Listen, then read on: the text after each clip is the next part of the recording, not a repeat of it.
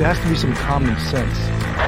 Yes, sir. They have the car stopped at 10th and Ranch, Michael Byler. We still don't know who pulled the trigger.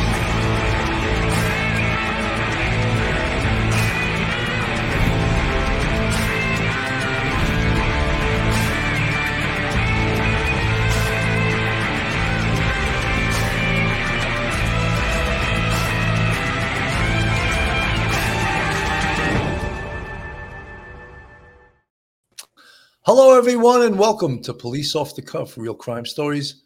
I'm your host, retired NYPD Sergeant Bill Cannon, 27-year veteran of the NYPD. And with me tonight is the smorgasbord of police work. Below me is very sexy, retired NYPD Sergeant and Professor Michael Geary. How you doing tonight, Mike? Good, Billy. Thank you.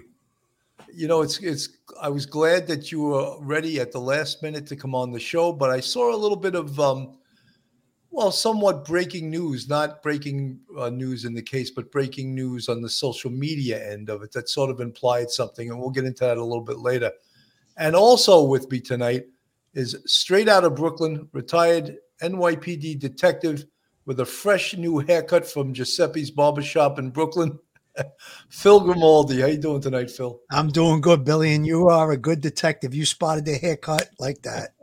Well, all of our subscribers will look at that haircut and say, "Wow, Phil looks spiffy. Maybe I should take my hat off." But I didn't get a haircut. But you got hat head, Bill. You got. Yeah, I don't know why I was wearing a hat. I forgot to take it off. Anyway, I'll show that I still have some hair left. Anyway, guys, I was watching. I've been, of course, following every new thing, or what's old is new, and vice versa. And there's really nothing tremendously new, but the Chief Fry comes on most days and gives a little bit of an update. And you may construe what he said as that they're looking in a certain area, almost like that they have a suspect. And I don't believe they do. I don't believe they have a suspect. I'm not sure that they even totally have a direction toward a suspicious person in this case. There's been so much information. There's been so many things that we've heard about. Of course, the white Hyundai Elantra 2011 to 2013. But so far, no information coming back on that car. And no wonder there's 22,000 of them that they have to eliminate or check out. The other thing, it seems every day new video comes in. And one of the pieces of video that came out was from that corner bar. Here's up on the screen. You could see it, the Corner Club. And there was some video of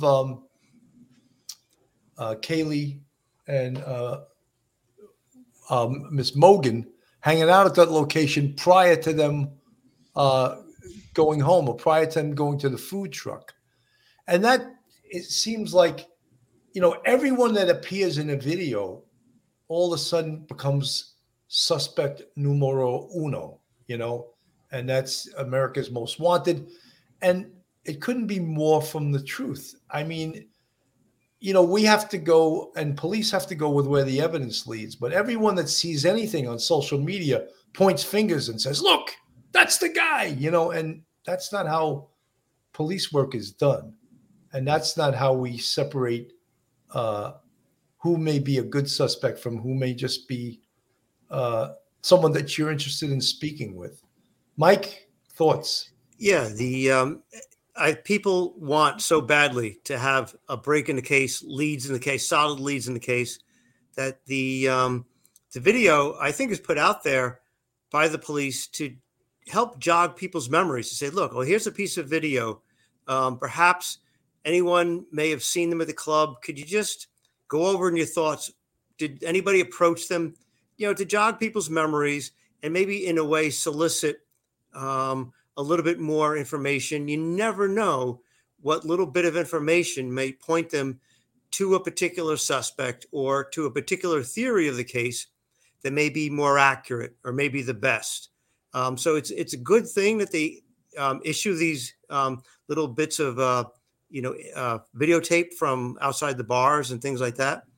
And I think it's to jog people's memories. And I'm glad they're doing it it's necessary. You gotta keep people thinking about it and getting people to say, you know what? Oh, wait a minute. Oh yeah. Let me just call into the police or something. All you need is one person. 100%. Phil? Bottom line is that tape was not released by the police, by the Moscow police. That was the local bar owner or someone affiliated with the bar put that tape out there. It hasn't even been verified that it's actually the victims in this case. But when you look at that video, now there's social media, there's podcasters, YouTube content creators, and again, making, giant leaps and bounds on who the perpetrator is and pointing things out. And I would strongly advise against any kind of behavior where someone is named as possibly being involved in this thing, and then you go calling them or contacting them on social media and making threats. You could be held accountable with criminal charges. The police come out from Moscow. The chief of police said that any student that's threatened, they're going to take it seriously and they're going to pursue charges. So again, I would strongly advise against anyone making any leaps and bounds about who the perpetrator is and making threats or just contacting them or calling them out. You could really put yourself in a trick bag for criminal charges. All right, let me play some of what Chief Fry had to say. All that you believe could lead to an arrest? Like I said, I can't discuss that. It's part of the investigation, but as soon as we can release that information, we will. The Moscow Police Department releases some updates in the investigation. But what does it all mean? Retired NYPD Sergeant Joseph Giacalone breaks it down. Welcome to Sidebar, presented by Law and Crime. I'm Jesse Weber. We have some more updates for you right now in the University of Idaho murder investigation. I'm talking about the killings of 21-year-old Kaylee Gonsalves, 21-year-old Madison Mogan, 20-year-old Zana Kernodle, and 20-year-old Ethan Chapin, whose bodies were found in their off-campus home back on November 13th. Now, at the time of this recording, there have been no arrests, no publicly identifiable suspect, and no indication that the murder weapon has been recovered. But as I said, the Moscow Police Department has issued a press release with some updates. And to help me break down these updates, I want to bring in Joseph Giacalone, retired NYPD sergeant and author of the Criminal Investigative Function 3rd edition. Joseph, thanks for coming here on Sidebar. We really appreciate you taking the time. Thanks for having me, Jesse. I'm going to go through some of these different points, and then I want your reaction to it and what this means. So the first 2 points are, let me rephrase, I'm not necessarily going in the order of which it's listed, but I think this is the way that I think we should structure it. So 2 points that they have in this press release are, number one, they say no suspect has been identified and only vetted information that does not hinder the investigation will be released to the public. We encourage referencing official releases for accurate and updated progress. All press releases and related information is available, and then they give their website. They go on to say that investigators believe someone has information that adds context to what occurred on the night of the murders and continue requesting additional pictures, video, and social media content. Our focus remains on the investigation, not on an individual's activities displayed in the tip. Whether you believe it is significant or not, your information might be one of the puzzle pieces that help solve these murders. And then it says digital submissions of tips and leads will not be publicly disclosed due to our ongoing commitment to keep information private, and details may be pertinent to the ongoing criminal investigation. My first question to you is, does that alarm you? Because doesn't it make it seem like they're not as advanced in the investigation as you would hope? No, not yet. I mean, I am concerned how things are progressing. You have to understand something. The police department always holds back information. They don't provide things that will be detrimental to the case. And we have seen a large outpouring of information coming from the true crime community. And some of it has been just wrong and it's just been actually awful. So they have to try to kind of combat that. And if you a lot of things that they're saying in here, we're not saying in there, right? So there's a lot of what they were. So they're trying to tell everybody, listen, we haven't come out with anything publicly yet. That doesn't mean that they don't have a suspect or suspects. But what it does tell everybody, it kind of puts them on notice that anything that comes out basically outside from the police department is you kind of not pay attention because they're not running the investigation. The Moscow Police Department, the state, and the FBI are all involved in this, right? So the Moscow we know because I don't see a federal here. right? Not yet. Right? We're not privy to everything. But here's the other thing when you look at this. There's an old motto that all investors, somebody knows, and that's probably universal throughout the entire United States. And the idea is to try to get those people who have maybe witnessed something that they thought was strange. This is a small community. This is, when you think of the grand scheme of things, small university, people coming and going. You have family members. I'm going to have to, I want to stop it there just because I disagree with almost everything he's saying. I believe that if this came out in the first week or 2 weeks, I'd be all on board with it. But what I think it's really saying now is that they don't have a lot, and they maybe don't even have direction. And they're looking for that smoking gun piece of evidence that points them in the right direction. Don't forget, detectives get most of their information through interview and interrogation. And that is what the best detectives do. They're experts at interviewing and interrogating people.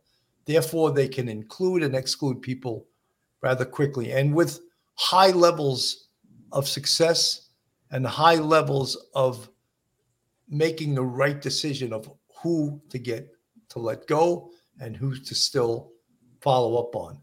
Add to that forensic evidence.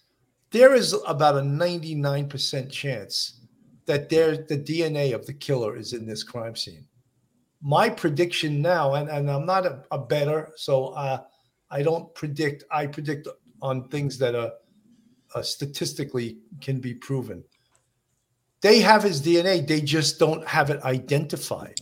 So the killer's DNA is in that crime scene and probably left blood in that scene. However, the killer's blood is not in the CODIS system.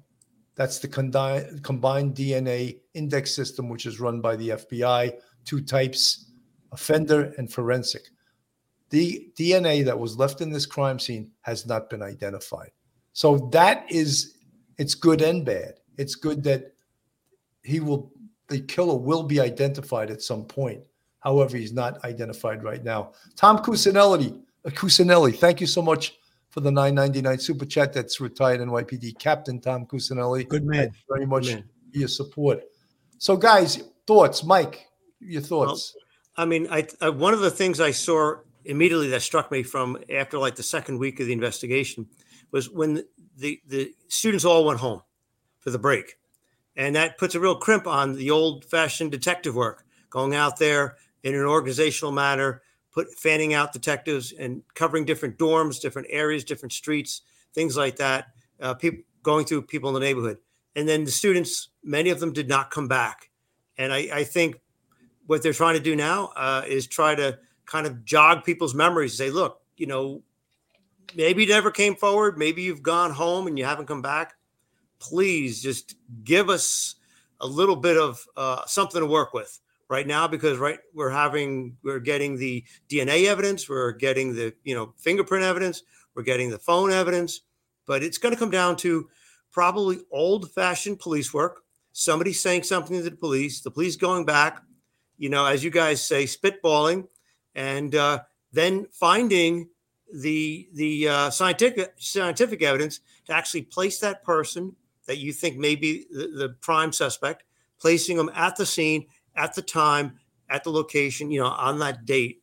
So I think this is it is disconcerting, but I think the hard part was in the beginning when everybody cut out for vacation and really kind of threw the old-fashioned part of police work, kind of threw everybody for a curve.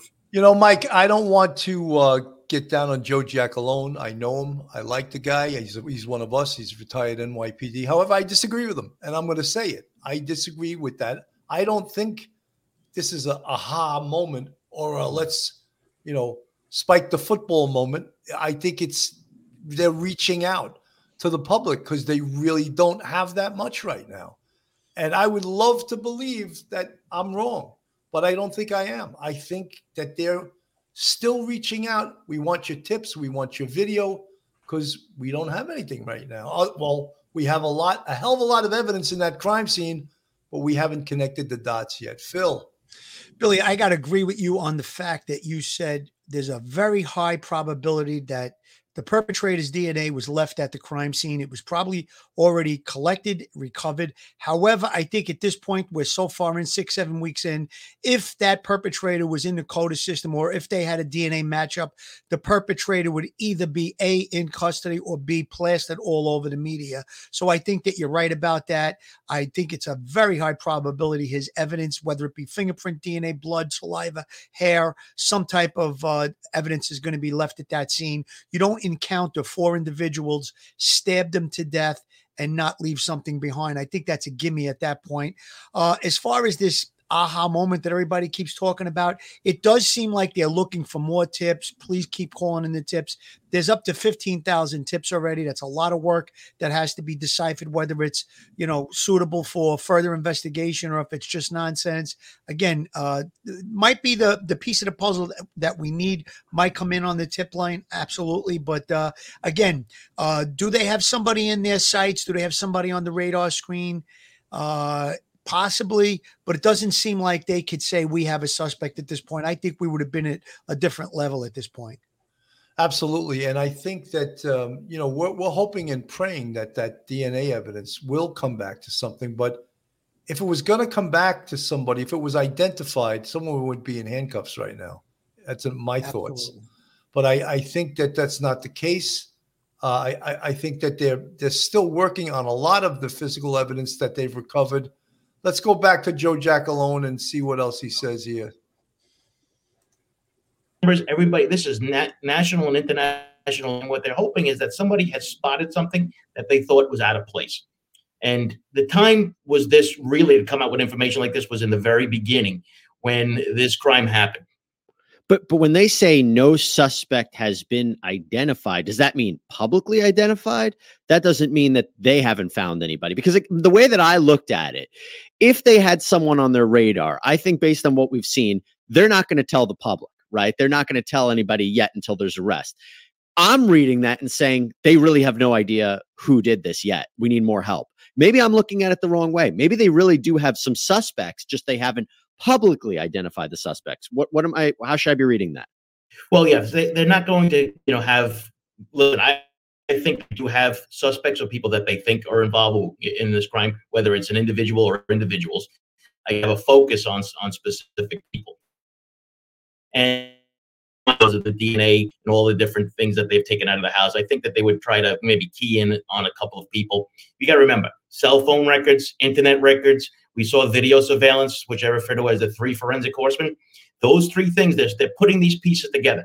Now, the case is not moving as fast as the public wants, but that's not the way these cases work. You have a quadruple homicide. This is something that is very time consuming.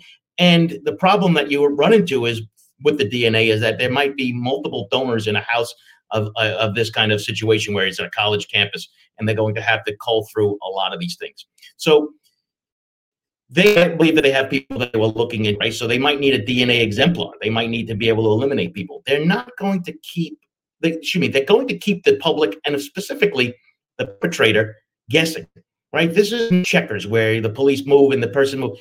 You have to play chess, right? You're thinking 3 moves ahead. And in some investigations, you have to play poker where you have to bluff people. The lack of a specific target or anything like that, or even hinting at it, I think would be really bad idea, especially the way the true crime community, some in the true crime community has been really looking into these cases and coming up with their own, wild theories. And look, the true crime community does not decide the investigative direction. The police do. And Giacalone mentioned, cell phone evidence. We mentioned geofencing, which we are surprised they haven't identified anything yet. And that's where they can pull up all electronic devices being used in a specific area in a specific time. We haven't heard anything about that. So obviously that has yet to be successful. Many of you in the chat have mentioned, well, that house was a genetic DNA nightmare because so many people were in that house and people left DNA. What I'm referring to, and there's a very high percentage chance, is that the killer cut himself and left his blood. That's the DNA I'm speaking about. So it would be blood that would be unidentified DNA from blood. And that's the DNA that we're hoping they can identify. And again, it could be that DNA, they have a sample of it, but it's not in CODIS. So they haven't been able to identify it. Barbara Stam, thank you for the $5 super sticker. Folks, this is Police Off the Cuff, real crime stories. If you like real crime stories from a police perspective, then this is the place to be. And if you're not subscribed to us, go on our YouTube, hit that subscribe button, ring that bell, give us a thumbs up. It's free. It's free to subscribe on our YouTube. If you want to support us, we have a Patreon with 3 different levels. And we also have a YouTube channel members. And you can see the folks in the green font. They're part of our YouTube membership and they support us. And we really appreciate our fans, our subscribers, and our friends. So not to... Well, can I make a point about the geofencing? Yeah, let me just finish. Go ahead. I don't... I'm not totally buying what Jackalone is saying. I just think that they're still putting this case together. And, it's a difficult case, a quadruple murder. There's nothing obvious about this case. And everyone thought right away that the physical evidence would point to someone right away, and that me included. And guess what? It hasn't. Go ahead, Phil. The thing I was going to talk about with the geofencing, that's going to come into, if they have the information back, there's probably thousands of records, but that's going to come into the interview and interrogation part of the investigation. What I mean by that is, let's say we get a tip. They name a person of interest. They say that this person didn't show up for work the day after this incident, came into work, had a bandage on a hand. So now we're going to go look. Before we go attack that person and try to do an interview of that person, we're going to go look and see if the cell phone record places that person. Now we're going to try and build some other stuff before we go interview them. Now, when we get them in the interview room, we get them in the box and we ask them, where were you? Specific things like that. Now we have ammunition. Well, guess what? You're saying you were over there, but guess what? Your cell phone places you right outside the location. Things like that will be the tools that interview and interrogators will use when they get a person that they think is a strong suspect in this case. 100%. Lee Perry, thank you so much for the $9.99 super sticker. Very much appreciated. Thank you for your support. Folks, this is a painstaking investigation. And of course, we and the press and the public, especially the people that live in Moscow, Idaho, they want results because there is a killer out there in their community. So you can imagine how frustrated and how on edge the Moscow community is. Mike. Yeah, I think one of the difficulties, grave difficulties that the public doesn't understand is that if you have one body, you could do a victimology study of that person and perhaps come up with a single person, maybe 2 suspects who may have some sort of motivation to kill that person. With 4 suspects, we always thought at the very beginning that Ms. Gonsalves was the target and the other 3 may have been, you'd want to say collateral damage, and that she was the intended target. So who would be so you'd look at the victimology of her and see who is possibly fixated on her. But with actually 4 people, you have to do 4, it's 4 times the work. It may not be that she was the intended target. It may have been Ms. Mogan or someone else there that may have been the intended target. So it really makes it difficult for the police because you have to do 4 times the amount of everything in this case compared to a case that they see on TV where there's a single person, that's been shot. Exactly. Let's play a little more of Joe Jackalone and then we'll move on. And kind of like some have actually interfered with it, right? We're seeing the release of videos and everything else, which is not good. And I'm going to get to that in a second. Another aspect, murder weapon recovered. Having said that, is it possible the police department has recovered the murder weapon, but they just won't tell us? No, I think they would tell us if they recovered the murder weapon, right? So the issue, unless they want to try to track down where it was possibly bought, there's a serial number on it, trace that down. we have federal agencies involved in this, right? So we have, the FBI working on this. We have access to databases and those kind of things where they could find out. So listen, finding the murder weapon is extremely important in this case, but will it identify the person who is responsible? Maybe. You got to remember, the person who bought it might not be the responsible person who actually committed these acts, right? It could have been somebody bought it, somebody stole it, somebody bought it in their home and somebody took it from their home, right? Unbeknownst to the owner. So these have to be taken into consideration. You had mentioned something about, people online getting involved and that could be a distraction. Well, one of the other bullet points in this Moscow Police Department press release is they say, at the time in this investigation, detectives do not believe that the female associate professor and chair of the history department at the University of Idaho suing a TikTok user for defamation is involved in this crime. The Moscow Police Department will not provide a statement about the ongoing civil process. Now, to give everybody a little bit more context,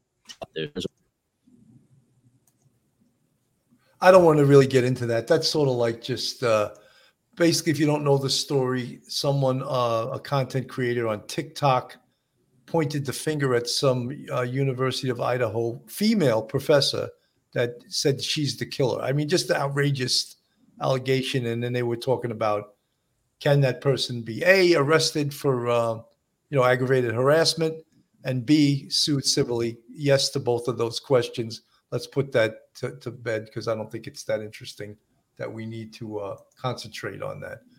But what we are concentrating on is, one of the videos that was out there was one of the police going to the house.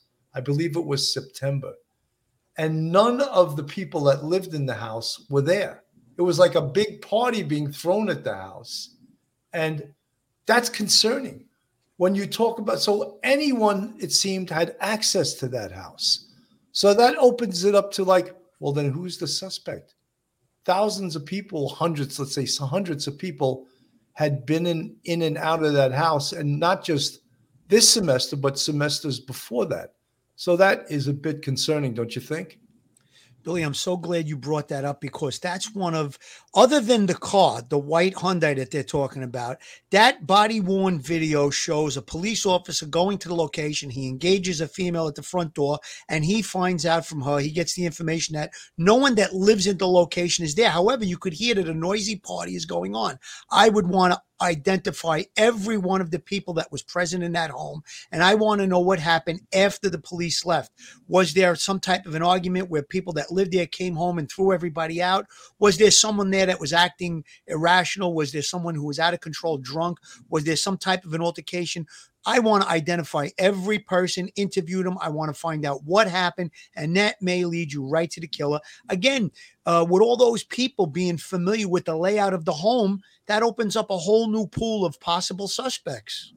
Well, I was always interested in, and someone else said it in the chat, did they interview everyone in the fraternity that was Ethan's fraternity?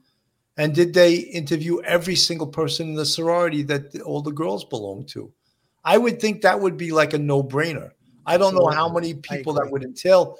And we mentioned a million times, and I don't know. Look, none of us know this. I would have asked all of them for DNA samples, a DNA exemplar, and I would have asked them for major case fingerprints. Look, we all know they're college educated. They could say, no, I'm not giving it over. And that doesn't make them any more of a suspect. Mike, you're an attorney and you know that, but they have the right to turn the police down. Sure. Yeah, the invocation of your constitutional rights under the 4th, 5th, or 6th Amendment can't be used by the police to heighten the awareness or the criminal suspicion. You can keep that in the back of your mind, absolutely, but you can't use that refusal as the basis of any further heightened awareness, say, for instance, to get an arrest warrant or a search warrant or something like that. But, this also, that whole incident in September when people that didn't even live in that house were throwing a party at that house, that says a lot about that house. And it also says a lot to the police, like, wow, we have our work cut out for us now, because think if drinking and party, what else was going on in that house? And it was a big house. So how many people could fit in that house at one time when they had a party? I mean, I've been to parties when I was in college. They'd squeeze 100 people into a house that, that 3 people lived in, and I mean, we've all been to parties like that. So you can imagine a house like this that was a rather large house. They probably had squeezed, hundreds of people in there.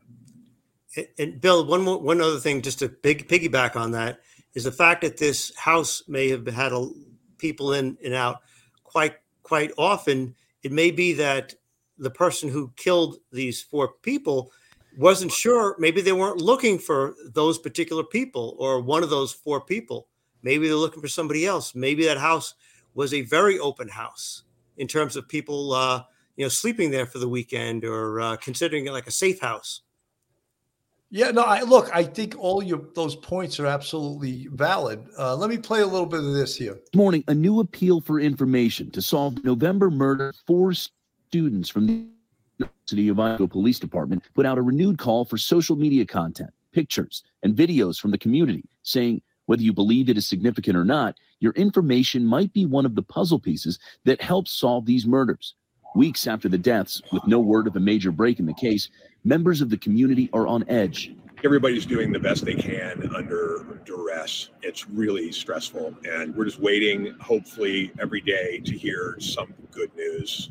The Moscow police also addressing the latest on that 2011 to 2013 Hyundai Elantra spotted near the scene, saying they have identified over 22,000 vehicles and that whoever was inside may have critical information about the case. Mystery has surrounded the murders of roommates Madison Mogen and Zaina Kernodle, as well as his boyfriend Ethan Chapin, all stabbed to death inside a house. 2 roommates on the ground floor. Police say they're not suspects and likely slept through the attack. Police say they have combed through thousands of leads, but have not announced suspects or persons of interest.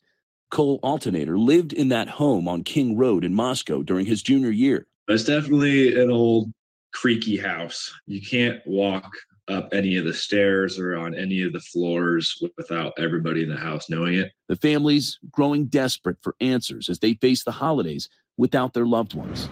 Madison Mogen's dad telling the Spokesman Review he remains hopeful. From the very beginning, I've known that people don't get away with these things these days. There's too many things that you can get caught up on, like DNA and videos everywhere. Kaylee Gonzalez's father, speaking with ABC, just after. It's a shame, and everybody wants it to go away, and it needs to go away, but it can only go away when we have justice. A feeling echoed by those living in Moscow, worried about a killer on the loose. We need to find this person or persons.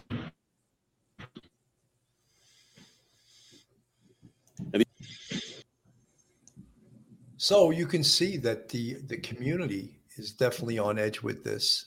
And, when it stretches into, I think this is week 7, right? It doesn't give a lot of confidence to the community. And I think that, we mentioned this before, that how you get the information out to community without sharing secrets is an art form in itself. Phil? Obviously, you want to keep things very close to the vest, but there are things that have already been reported in the media by the police. They're talking about a specific weapon. This is not just an ordinary kitchen knife. This is not, somebody picked up a knife that was close by or just a pocket knife. They're talking about a very large hunting knife. That led me to come to the conclusion that I believe the perpetrator is going to have some hunting background, maybe familiar with gutting animals. And I also believe to slaughter 4 people. I was on Banfield last night, and I commented about this last night. A person that's 120 pounds soaking wet is not going to be the perpetrator. They slaughtered 4 people. It's probably going to be someone of big stature, a strong person. And again, I'm going to say this. I said it before. I'm going to say it again. I believe that either the house was specifically targeted, or perhaps more of the victims, one or more of the victims was also specifically targeted. I think that's my opinion, my professional opinion, based on the information that's already been reported in the public. I don't think that a perpetrator stuck a pin in a map and said, I'm going to go to this location and kill 4 people. I doubt that very highly. I happen to agree with you, Phil. And the other thing is this weapon, it's been covered by all kinds of experts, weapon experts, behavioral analysis folks from the FBI. And everyone agrees that it's a substantial size knife. Many tried to point out that it's possibly a K-bar knife that's used by the Marines and the Marine Corps, or a knife that type, because of the large wounds that it caused in these bodies. So when people say, oh, how do they know it was, two things that does. A, it shows that it was premeditated, because the person that did this had to bring that knife with him with the intention of doing what he did, right? And it shows that he has some type of skill with this type of knife. Mike. Yeah, I agree. The lacerations on the chest area, maybe the throat, are going to indicate very quickly, the size of the blade and the puncture marks in the chest, and that leads us to believe that pretty much, it's going to be a 99% chance it's a young man, and I'm thinking probably a person from that area, from the surrounding area. If not Moscow itself, there's definitely the surrounding area. This is the father of one of the victims. I'm trying to figure this out, and it really means a lot. A father of one of the victims speaks out. A former tenant talks about the crime scene, and online sleuths target an ex-boyfriend. We delve into the University of Idaho murder investigation. Former homicide detective Phil. Welcome. Sidebar, presented by Law and Crime. I'm Jesse Weber. Another week, another day, and still no arrests, no publicly identifiable suspect, and no recovered murder weapon in the University of Idaho quadruple murder case. This is the killings of 21-year-old Kaylee Gonsalves, 21-year-old Madison Mogan, 20-year-old Zana Kernodle, and 20-year-old Ethan Chapin. Their bodies were found in their rental home on November 13th, and there's still so many questions that we have. Now, while we don't know what is happening behind the scenes with law enforcement and investigators, what we can discuss is what's happening publicly, because we do have some updates to go through. And to help me talk through this and get the latest in the investigation about where we're at, I'm joined once again by Phil Waters, who has been with us the last few weeks to go over this case. Phil is a former legendary homicide detective who has worked over 400 cases and interrogator. Phil, it's great to have you once again back here on Sidebar. Good morning, Jesse. I appreciate y'all having me back. Yeah, of course. And I want to start with right now, Ben Mogan. So Ben Mogan, father of Madison Mogan, out previously. I could be mistaken, but this is said. He spoke to a local media outlet, and he said, while there are still so many questions that haven't been answered in this case, he believes the killer or killers will be caught. So this is kind of a different sense of what we've been seeing online and from the community, where there's this seeming lack of trust in law enforcement. He has said, quote, "From the very beginning, I've known that people don't get away with these things these days. There's too many things that you can get caught up on, like DNA and videos everywhere. This isn't something that people get away with. That goes unsolved." He also said, that how state investigators have been getting kind of outside help from the FBI. And he said that with these resources, they should be able to solve the case. He said, quote, "I have to just know that they know what they're doing. And if they don't, then they're going to know someone that does." What do you make of his statements? Do you agree with him? Well, to a degree, I do. And I'm, of course, heartfelt prayers have been going up for him and the other family members of these young people that, the tragic event. I do agree with him in the sense that there are a lot now to technological standpoint that has brought the conclusion to cases brought about in a more timely way. Now, I use that word timely loosely because it may take the timely manner in this case. It may be 2 months, it may be 2 years, and it could go on from there. The statement that he makes about people didn't get away with this kind of thing in today's world, that is true to a degree. But again, this is when it comes down to it can be good detective work that gets this thing solved, and that's hitting bricks, getting out there, talking to people, processing it and collected, and then seeing where that evidence leads. So I think there's a better chance that something like this, especially this particular crime, will be resolved.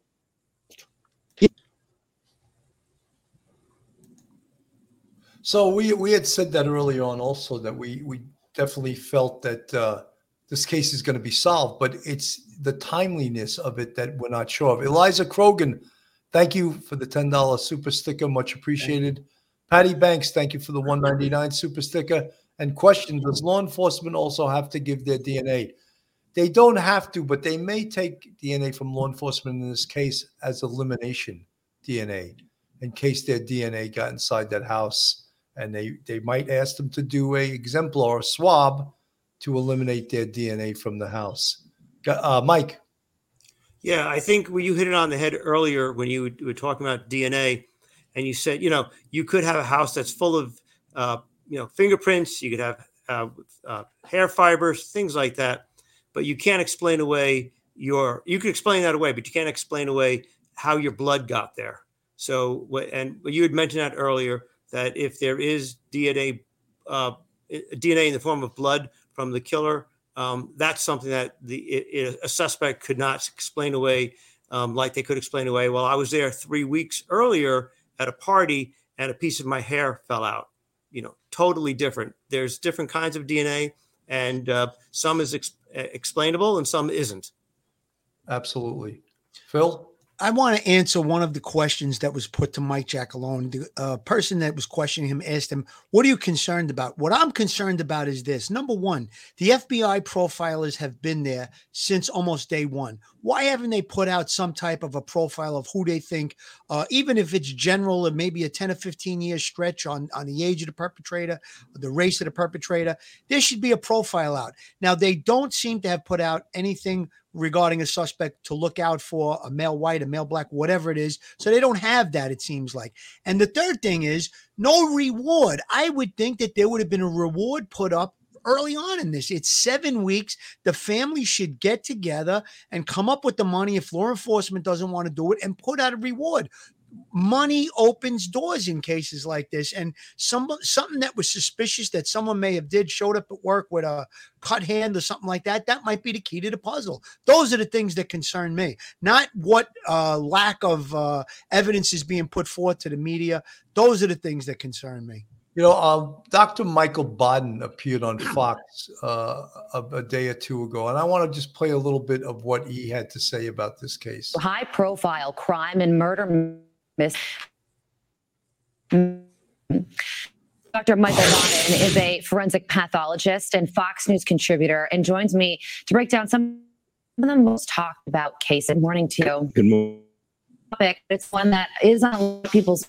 Start with the latest, the unsolved murder mystery of those 4 beautiful University of Idaho students. And we do have new body camera video from the police department there. It shows officers responding to a noise complaint. Students were murdered, and spoke to victim Madison Mogan back in September. Take a look.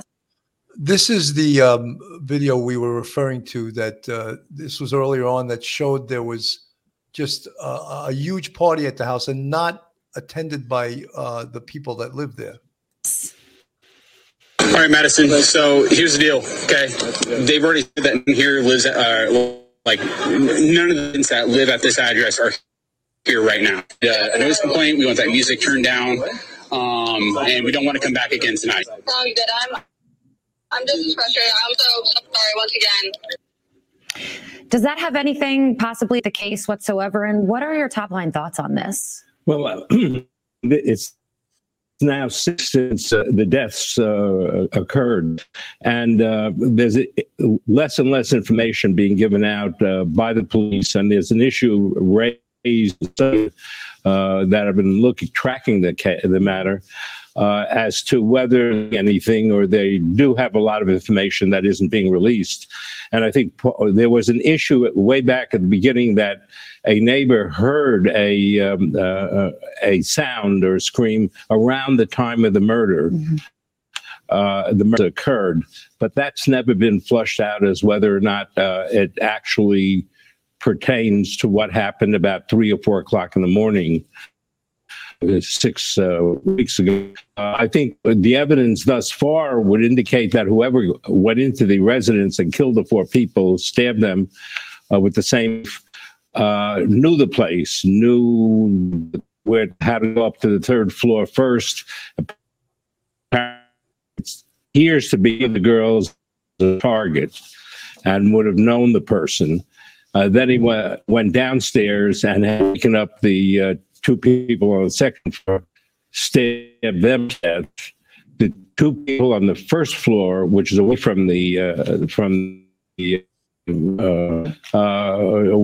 were not touched and didn't hear anything. So right now, it's unsolved murders and real fear. And Dr. Bodden, the families are understandably frustrated, and they want answers. Just quickly here, are you concerned that this could turn into a case? More than 50 now in the United States, we don't get this from the television shows, become cold cases, Right. don't get solved. That has to be kept in mind. Unbelievable statistic But there. That's sort of a scary statistic that most people don't know, that now nationally only 50% of all murders are solved, meaning that 50% go unsolved. One good thing to add to that, though, is that there is no statute of limitations to murder, and someone could be arrested for a murder 30 years from now and convicted of it. But that's not a statistic that makes us feel good. I'll put it that way. Yeah, that's not a good batting average when it comes to investigating murders and trying to get justice for the victims. But Bodden is a great medical investigator, and he had some great comments over the course of the last 7 weeks on this case. And he pointed out about the impact of the blade from on the victim's bodies, that it made a mark, which there was some type of guard. That's how they got to what they believe is that hunting knife. So again, he's really experienced. He's been around. He was the chief medical examiner in New York for a number of years. So Yes. I like his comment. One of the things he said that I don't know if people caught it, and I never heard anyone say that before, and I don't think he's correct either, is he said that the killer went up to the 3rd floor first. Yeah. Killed the 2 girls and then came down. That's the first time I've ever heard that. Right. It's believed that the killer killed the 2 people on the 2nd floor first and then went up to the 3rd floor. That's how it's been reported to me. Did anyone hear any differently? That's the first time I ever heard it reported like this.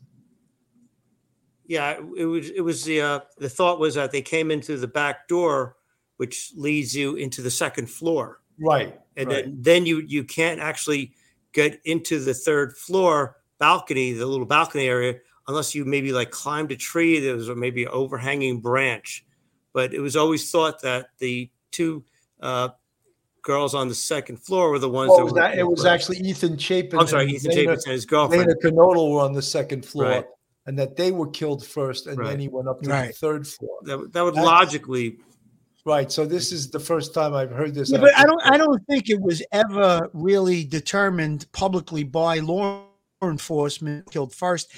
Maybe he has an inside track on that, inside knowledge, and we really don't know 100% that the perpetrator entered from the 2nd floor level. That's the most likely position that I think. But however, there is a sliding door on the 3rd floor with that little deck. There was a ladder on the side of the building. We don't know what the exact entry point was. It's either going to be the 2nd or the 3rd floor rear of that location. I don't know. He kind of said it to me. That caught my attention too, Billy, almost like he knew it, that the people on the 3rd floor were killed first. And I believe that would be Mogan and Goncalves. Gonsalves. Yeah, I don't believe. Gonsalves. I don't believe he's right. I think he just. But they were on the 3rd floor. That we've determined, correct? Yes. Ethan Chapin and Zana Knodel were on the 2nd floor. So I'm not. Okay. Let me just play a little bit. That's yet to be determined. How college students were brutally murdered in their apartment, and the horrific crime certainly community on edge. Police urging anyone with information to contact authorities. Still, there are no suspects. News Nation's Nancy Liu joining us now from Moscow. And Nancy, what is the mood in the town almost 2 months later?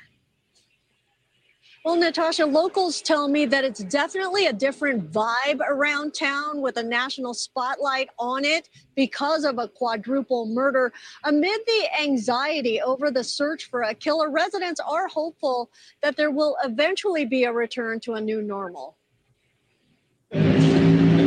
Even on a gray day, Moscow, Idaho is picturesque, and there's a strong sense of pride in this college town of about 25,000. I think it's a great community, super small. I love walking down. Every time I walk down the street, I see someone I know, and I love that. But along Main Street, reminders of a murder mystery that remains unsolved. The weathered memorial outside the restaurant where two of the victims worked makes it clear it's been quite some time since the stabbing deaths on November 13th. Still very sad, scary. We're still locking our doors, which is new.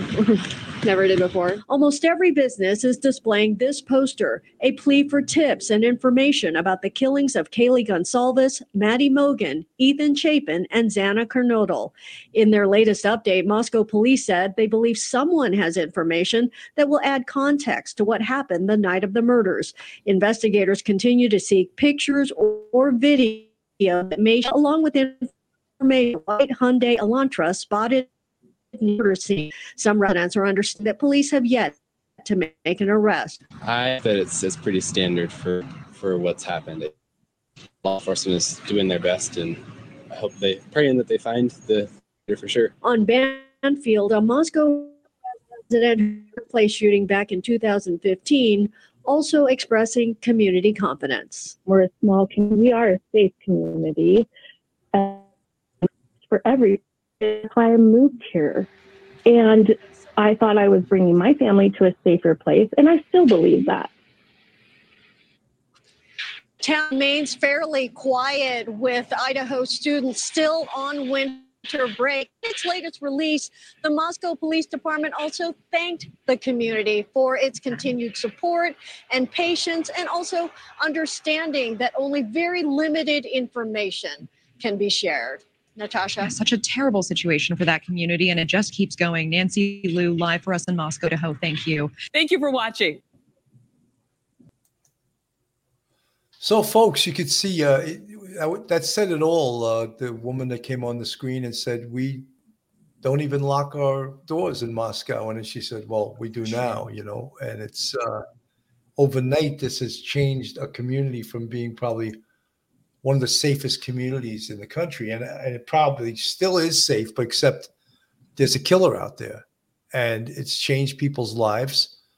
And this little safe community that is dwarfed by the University of Idaho. I think 2,000 people from the community work at the university.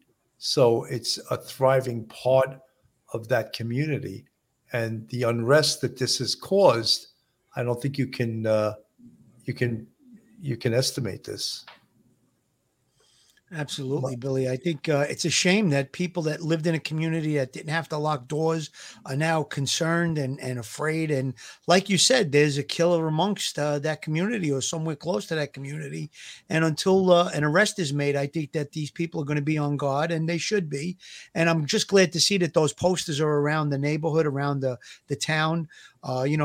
Maybe it'll jog someone's memory to think back and maybe, drop a dime on someone that was acting unusual or acting suspicious, or perhaps had, we talked about the wounds on the hands, maybe disappeared for a few days after the murder, didn't show up at work or whatever.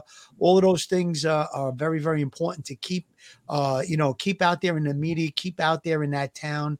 Hopefully something will jog in someone's memory, and they'll come up with the key piece of the puzzle that'll put the whole thing together. Mike?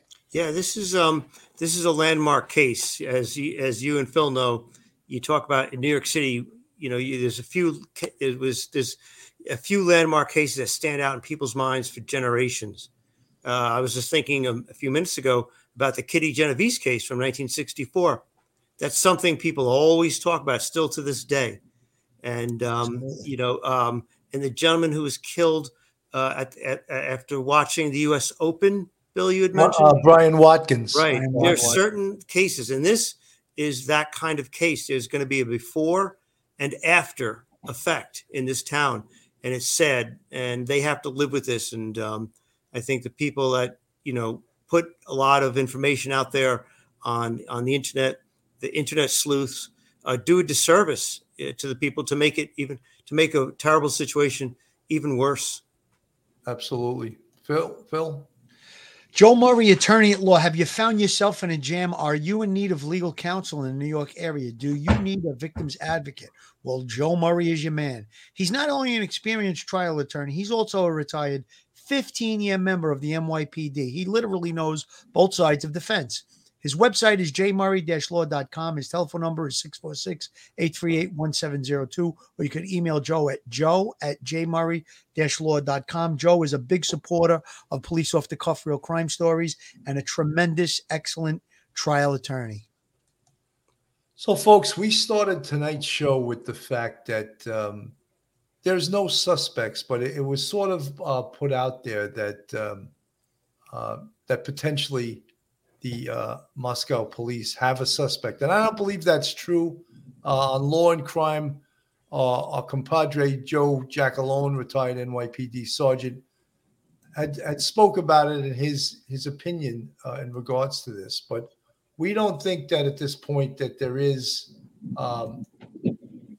there is. However, once a record is released, we can verify its authenticity, as we do not know if anything has been altered. Detectives are aware of videos distributed by local businesses. What does that mean? It's quite unfortunate. We've seen at least one video released in its entirety. What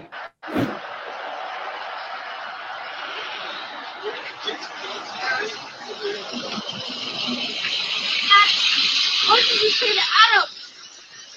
I told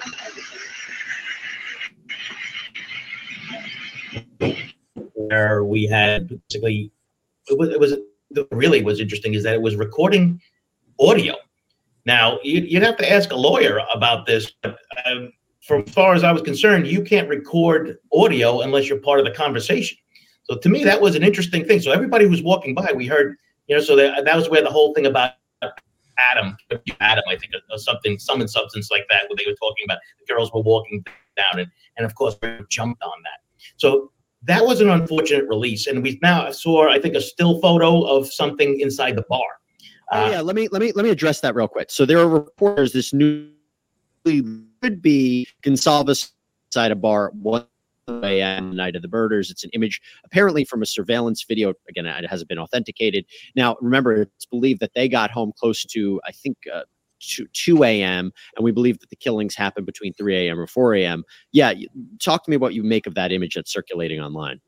So yeah, so we have another release. Now this is actually probably some of the worst things that you could see what could happen in this situation, where we have either businesses who are sharing this with true crime people and they're putting it out on media or on YouTube or what have you. This doesn't help the investigation, right? This actually only now compounds issues.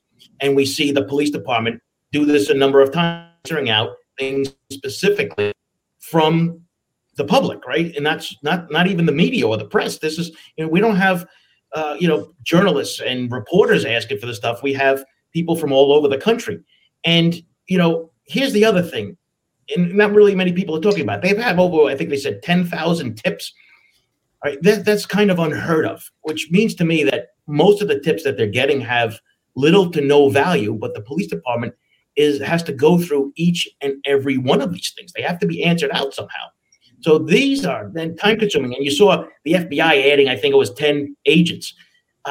If we're chasing down leads that have nothing to do with it, and then complain that this is taking too long, I think we could kind of figure out exactly where the problem actually is.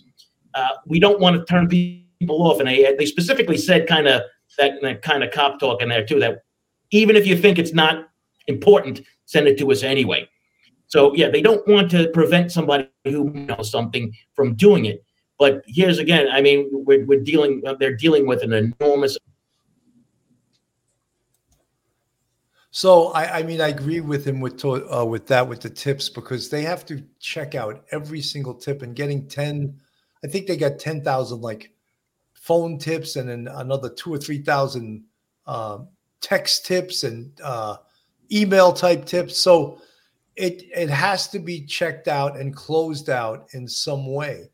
But Phil, you mentioned earlier, why was there no reward? And I feel that a reward, it ups the level of tips, meaning that the tips are more truthful when there's money involved for some reason. A lot of people that are giving tips, I would say in most cases, 60 to 70% of the tips are just pure garbage. And like someone knows nothing, but just is calling the police department because they can, and compared to what is an actually a good tip. Billy, just quick, a case that I was involved in a number of years back, a video was put out of a perpetrator on 4th of July. On 4th of July, naturally, people called up, this guy's the person that did it. The neighbor was shooting fireworks off, so they wanted to, bring the police to his door to get him to stop shooting the fireworks. But then on the 5th, when a reward was put out of a high number, $50,000, within hours, 2 calls were made identifying the perpetrator of the case. I know that it will generate more tips. You're right about that, Billy. But you know what? At this point, it's so far into the investigation, they should have had a reward right away. Again, I still call for that. And I call for, the parents, the families getting together and forming a coalition, staying on the same page with law enforcement. It seems like Mr. Gonsalves has now, he's in the camp of the police again. It seemed like he was out for a little bit, but it seems like he's in. And Mr. Mogan is saying that he's got faith in the police. Let's all be on the same page with this thing. That's important for this investigation. But, I'm thinking though, we started this episode out with the fact that Joe Giacalone and the Law and Crime Network thought that there was about to be a breakthrough in this case. And I'm not seeing that at this juncture. And I just wanted to sum it up because that's the whole premise of this show. Do we think that there is going to be a breakthrough soon? Professor Mike? Well, the breakthrough would have to be some sort of, DNA evidence, blood evidence, connected to geofencing, as Phil talked about, getting a particular suspect DNA and in a form of blood at that location. And then, as Phil pointed out, and then pinning them down to a specific time period where their phone was on in the area. That would be a tremendous break, but that's how the form it's going to take. And but as you guys know, analyzing that, putting it all together, it's going to take a while, and this is, as retired Sergeant Giacalone said, you could see this going more months. That's just the reality. No, absolutely. None of this stuff happens quickly unless there's some, I use the term smoking gun piece of evidence early on that points directly to someone. But all of the evidence, the scientific evidence that we're talking about, the DNA, the blood, the hair, the fibers, the geofencing, the cell phone information, all the physical evidence, looking for the vehicle, that white Hyundai Elantra that is not been identified, the murder weapon, which has never been recovered, all of those things, the potential DNA that could be, that we don't know because the medical examiner's report has never been released yet either. Could there have been DNA underneath the fingernails of the deceased, that because they fought back and they got some of the perpetrator's DNA underneath their fingernails or on their skin, or touch DNA? All of that stuff takes time. And right now it is within the time frame where a lot of the evidence should be back. And we spoke about that before. We still don't have the toxicology back, which is usually a 6 to 8 week affair anyway. So that's also within the time frame. Phil? Billy, I just want to make a point about what Mike just said. If the case does go on for months, it's not such a bad thing, so to speak, because as time goes on, like you guys just pointed out, the DNA evidence comes back, the toxicology comes back, the geofencing information comes back. Now, maybe down the line, we get a lead on a person that we think is a person of interest or a suspect. So now we're going to look into that person's, work records. Were they at work the days after this particular incident took place?